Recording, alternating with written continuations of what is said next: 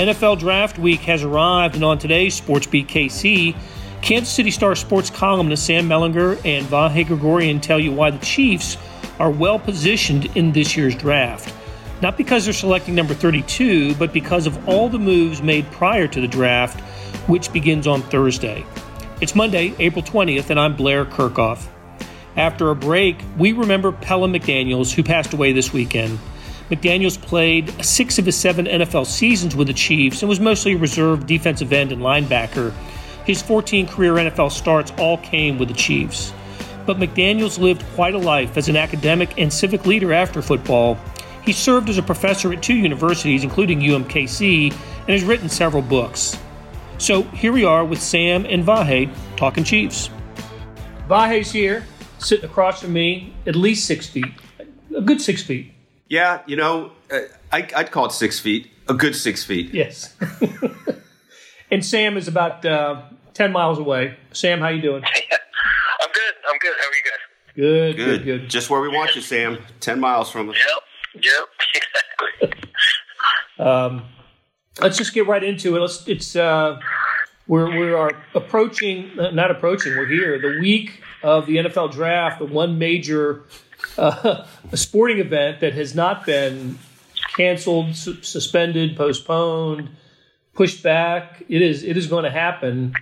I'm just reading now that in the mock to the mock draft, the dry run, that there was a technical glitch with the Cincinnati Bengals first pick. So they've got to work out a couple of bugs. But come Thursday, I think we're going to have the strangest of NFL drafts based on location. It was supposed to be in Las Vegas, and that was going to be a strange draft anyway. But now we're doing it indoors, and I want to get some thoughts from you guys on maybe drill down a little bit on who the Chiefs, what position group they might be thinking about. But before we do, Sam, I wanted to refer to your Sunday column that I thought was really interesting because you expressed that you think the Chiefs are in as good a position as any team in the NFL to handle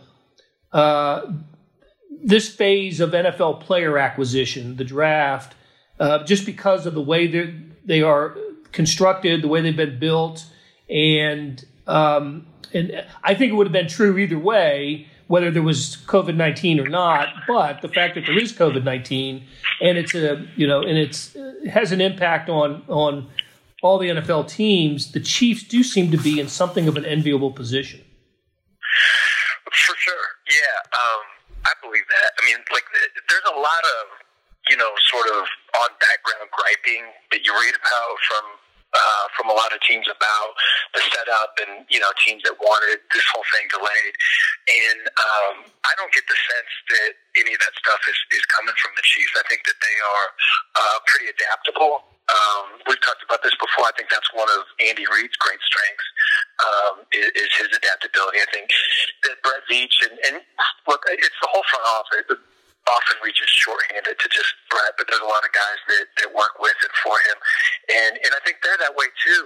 And so that's just like sort of the mechanical parts of it was just this strange deal. And it is good that the NFL got all the way to the number 1 pick overall before they had any technical glitches. Yeah, they got the intro in, I think.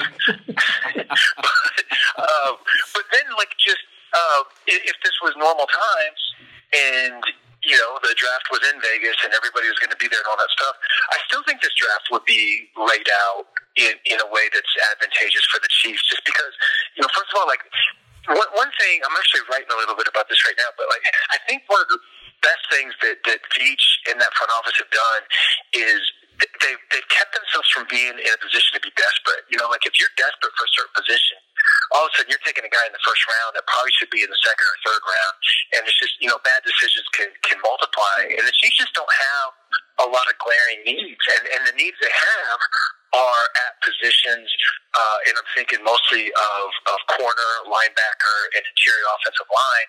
Those are all positions that people who make their living studying this say are pretty deep in this draft. So it's just crazy to me, how much it seemed like the Chiefs just had chronic bad luck. And then 2 years ago, this unicorn quarterback starts playing, and they just had good luck ever since then. You know, it's really, other than, you know, one notable offsides exception, right? But it just seems like everything's coming up Chiefs, and I feel like this draft is another example. Well, you're right. I mean, look at just what happened in free agency. I think the Chiefs signed everybody they wanted to sign. They got the folks that they wanted. Most recently, Rashard Breeland, and we'll get into some positions here in a minute. But when you're returning 22, I think the numbers are 20 of 22 starters from the Super Bowl. And I want to say 35 or 36 of the players who suited up, of the 46 who suited up on Super Bowl night.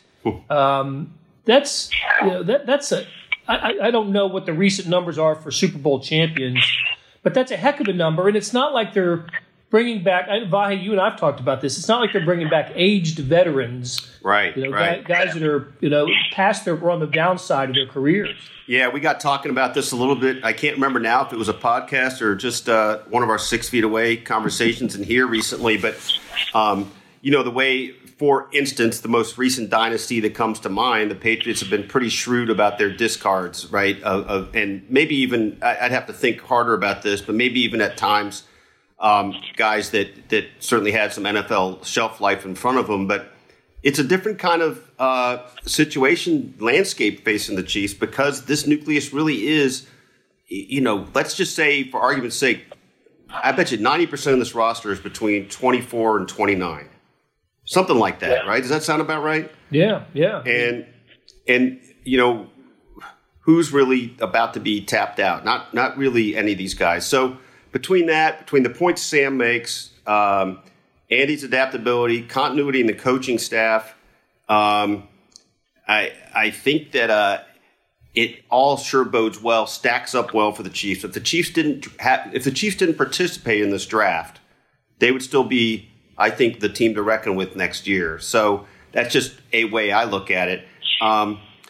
So we'll see what comes to pass, but they're pretty contoured to the situation. So don't you think they can approach this draft if they choose to? If they can approach this draft for thinking about 2022, 2021, 22, 23, and maybe when they have to come to some decision to re-sign somebody for veteran for a big contract, or you've got a guy at the same position on a rookie contract, and they seem you can get by with a rookie. Well, you've made you can make a financial decision based on guys that you take in this draft. Yeah, given like the red shirt deal, I think that's another way that you can sort of operate from a position of strength, if you will, because now we're talking about not just, I need to move a mountain because we just need a corner with this pick. So whatever the best corner is, that's who we're going to take. So now that you've eliminated that position, the positional need, but now you've also eliminated, we need somebody that can come in and start on day one. And there's going to be starters available with that 32nd pick. But, maybe you're going to ask about this, but, there's a big, Peter King mentioned that he's hearing a lot of stuff about the Chiefs wanting to trade up to take Henry Ruggs, the 4.27 speed wide receiver from Alabama. And he's a guy that they probably wouldn't need to contribute much at all the first year. But if next year Sammy Watkins is gone, now all of a sudden you've gotten cheaper and you've gotten faster. And, those are the things. It's just, seeing both sides of it from covering the Chiefs, you see it. This happens all over the league, but it's a different experience when you see it, sort of up close and personal. The years where it seemed like a bad decision begat a worse decision, and it was pushing them. I think of John Dorsey giving that contract to Dwayne Bowe, and Dorsey gets a lot of criticism for his cap management. In some ways, it's fair, but in that situation, the hell is he supposed to do? Like, he's got a new coach that wants to, build around being able to pass the ball. And the 2012 Chiefs, their number 2 receiver, I just looked it up this morning. I lived through it, but it's just weird to look back on it. Their number 2 receiver that year was Dexter McCluster. Dexter McCluster was their number 2 receiver. So, like, what's he supposed to do? You know, you got to give Dwayne Bowe the money, even if you're pretty sure it's not going to work out long term. So, you know, they've avoided that now. You know, like the Sammy Watkins contract, they're going to have, you know, like, I guess that's the exception, but, you know, they're in a position where they're just able to make sound, clear-minded decisions because they're not distracted by desperation. Sam, you kind of gave me a visual on this that you opened up my mind on this a little bit more. You know, the position they're in is almost like being able to have like either a 12th guy on the field or a free safety sort of situation. They could gamble. They could play it conservative and you know, stockpile for next year. They're kind of free to do anything, I think is how I'm coming to look at this. And everybody's free to do anything, right? But they have the leverage and the I think the sort of state of mind with the way Brett has operated that they are really a wild card in this thing. Yeah. Well, they've put themselves in a position where even at 32, they can take the best player available, right? And maybe a Ruggs. Just do that, right? Maybe a Ruggs or a T. Higgins from Clemson or, you know, Trevon Diggs from Alabama, the corner. Of course, that could possibly fill a need. But maybe the best available player at 32 isn't a position that we think that they don't need to worry about right now. But they're kind of the luxury of taking that player and stashing him, you know, redshirting him as we've seen them do, and it's just listen. There's a reason they're picking number 32, right? They won the Super Bowl. They made a lot of great moves to get to the Super Bowl and to win it, and it looks like they're not having, like the Rams when they got to the Super Bowl a couple of years ago. They're not having to rebuild, dismantle, retool. It's just not the case. So having said all that, is there a position group if we see the Chiefs getting to 32 and who knows who's left at that point? But what are we looking at position group wise? Is there a need? Is there some place they need to bolster depth? Yeah, I mean, I still think, like no roster's perfect. I still think they could use a corner. I think they could use a safety. I know they could use a linebacker, somebody they can cover. They could use some depth on the interior of the offensive line. It wouldn't hurt to have, one more running back, particularly one that in some ways is like Damian Williams, just another body, like somebody that's, got some wiggle, as they say, or at least used to say, can catch passes out of the backfield, something like that. They can pick and some positions like that. They could use some, an edge rusher would be great if we're just like making up lists, but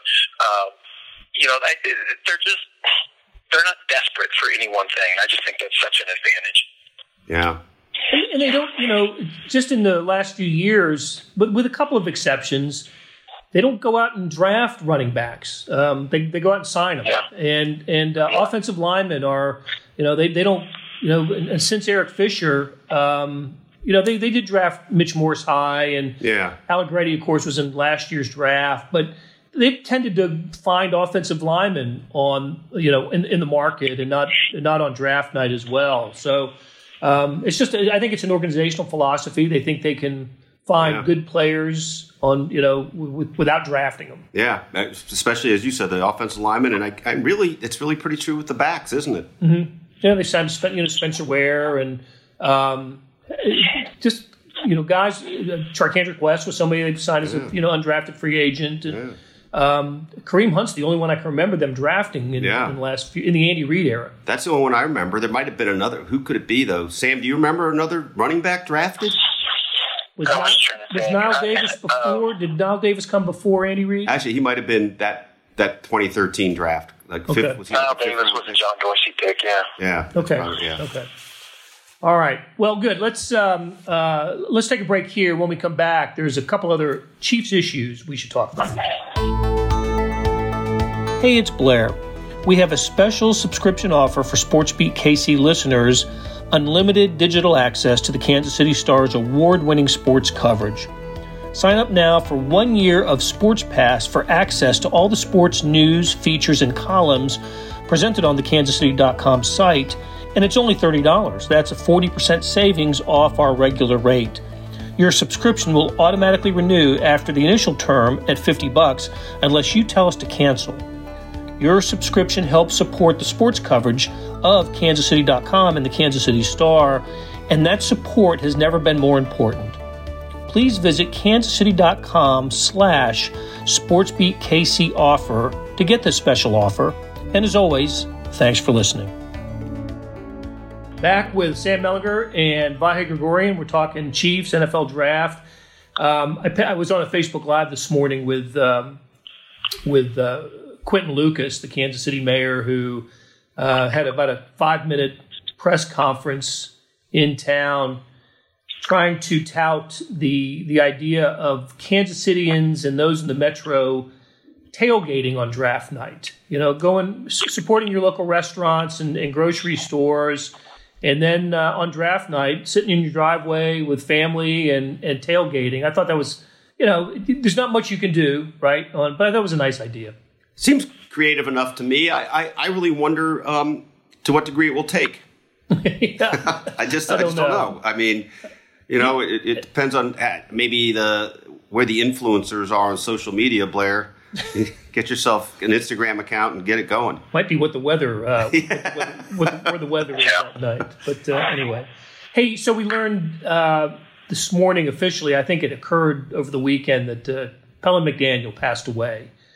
Young. I was reminded how young he was. 52. 52. When he died. Yeah. And Vahe, I know you've been working on this story today. Yeah, and I never knew Pelham. Blair, maybe you did. Maybe you did a little bit, Sam. But, he was done here in 98 with the Chiefs. But he was here at UMKC for a long time. And really kind of a Kansas City institution. I mean, chairman of the board of the Negro Leagues Museum and on the board of the World War I Museum. I ended up hearing about him through a friend of mine who was a friend of his. And I bring this up because this was not through a football circle. This was through a professor to community engagement circle. And as I've been trying to set up writing about it, that's the thing I've been most struck by. This guy is a true Renaissance man, and just very giving, very engaged. And I came across the fact that he has a patent for some kind of lubricant for dentistry, which has nothing to do with any of the other stuff he was involved in. And I just think that stands out to me as the kind of guy he was, and just sounds like a treasure. And people are obviously mourning him. And what we've been told through people that have been in touch with the family is that the death was sudden. I know they're probably, when something happens now, people probably immediately are wondering. You always wonder how somebody dies, but whether it's coronavirus related, at least at the point of us recording this, there's nothing that tells us that. One thing about Pelham, he was done playing before I started at the Star. I mean, I remember him a little bit as a player, but the first time I met him was at the museum, at the Negro Leagues Museum, and somebody was like, "Have you met Pelham McDaniel?" And I was like, "That's the same name as that guy that used to play for the Chiefs, but why would he be in this baseball thing, And, he is just a fascinating guy. You could tell from the first 2 minutes of talking to him that his brain was, at least for me, operating at a different level than mine. And one thing, and I'm going to kick myself if I get this wrong, but I am 99% sure I'm right on this. He was...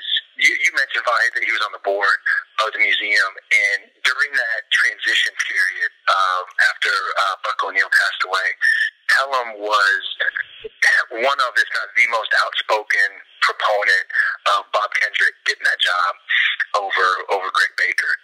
And the board as a whole voted for Baker, and I think that was kind of the end of, not just Pelham, there were a couple others, but I think Pelham was really disappointed in that decision, and obviously turned out to be dead right. I mean, Greg Baker almost literally could not have been worse for the museum, and Bob Kendrick has been that place's spirit along with Buck almost since the inception. So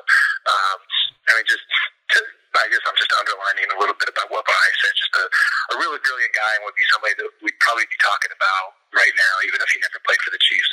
And Sam, I do think your timing stacks up right on that. I don't have it in front of me, but I think his chairmanship ended in 2011. Does that sound about right? That was that timing. I remember talking to Pelham a little bit, and like when you can just hear frustration in somebody's voice. And it was, I remember exactly where I was in my, this loft downtown. I just remember exactly where I was in that place at the time when I was talking to him. It was just one of those conversations that felt really important. And I remember hearing his frustration in that of just like not understanding what everybody else was missing. And again, I just could not have been more right about that. Yeah. He spent most of his career with the Chiefs and played on some good Chiefs teams in the 90s. Schottenheimer teams that won divisions and went to the playoffs. And he finished his career with the Falcons. So I was checking up on him this morning, and he was a professor at UMKC. He also was a professor at Emory University in Atlanta. So the two places where he, lived last as an NFL player left an incredible, mark on those communities. Yeah. At Emory, UMKC and Emory, and was civically involved in both communities.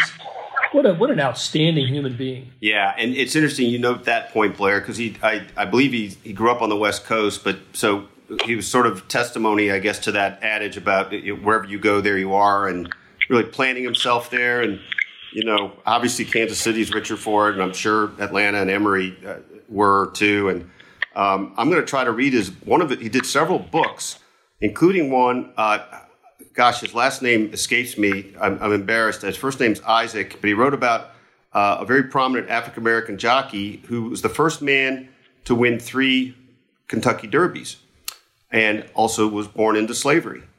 And we don't know this story very well. And it's so much so that even as I was typing this 45 minutes ago, some of it's eluding me. But I'm going to learn more about it. And he spent 7 years researching that book. I think that's telling about who he was. I know he won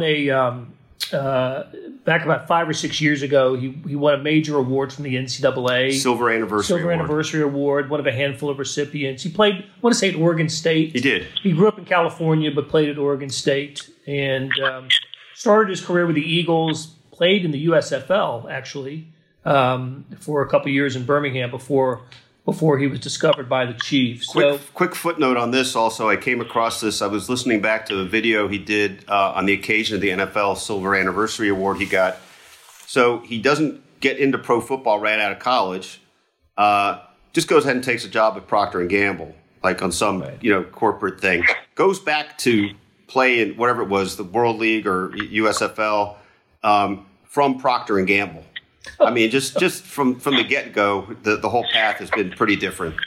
I'm glad you... That's funny. You always hear about teams signing guys from the street. Like sign this guy off the street, or he was just selling insurance. You ever hear this guy was working at Procter & Gamble? I'm glad you politely corrected me. It was the World League of Professional Football. Okay. I wasn't sure. Not the USFL. USFL was earlier than when Pelham played, but a life well lived. Yeah, and certainly absolutely cut short at age 52. So, hey guys, thanks for sharing today, and we will talk to you again next week. Thanks, Blair. Yeah, man. See you guys. That'll do it for today. Thanks to our production staff of Derek Donovan, Savannah Smith, Randy Mason, Beth Welsh, Jeff Rosen, and Chris Fickett. Cap tip to Sam Mellinger and Vahe Gregorian for appearing on today's show. Hey, a programming note, on Thursday, the first night of the draft, we're planning our own NFL Draft show to be broadcast on the Stars Facebook Live channel. You'll hear from some of your podcast favorites like Vahe and Chiefs beat writer Herbie Teope, plus some football reporters from throughout the nation. I'll provide more details over the next couple days. So we'll be back on Tuesday with another Sports Beat KC, where we talk sports in Kansas City every day.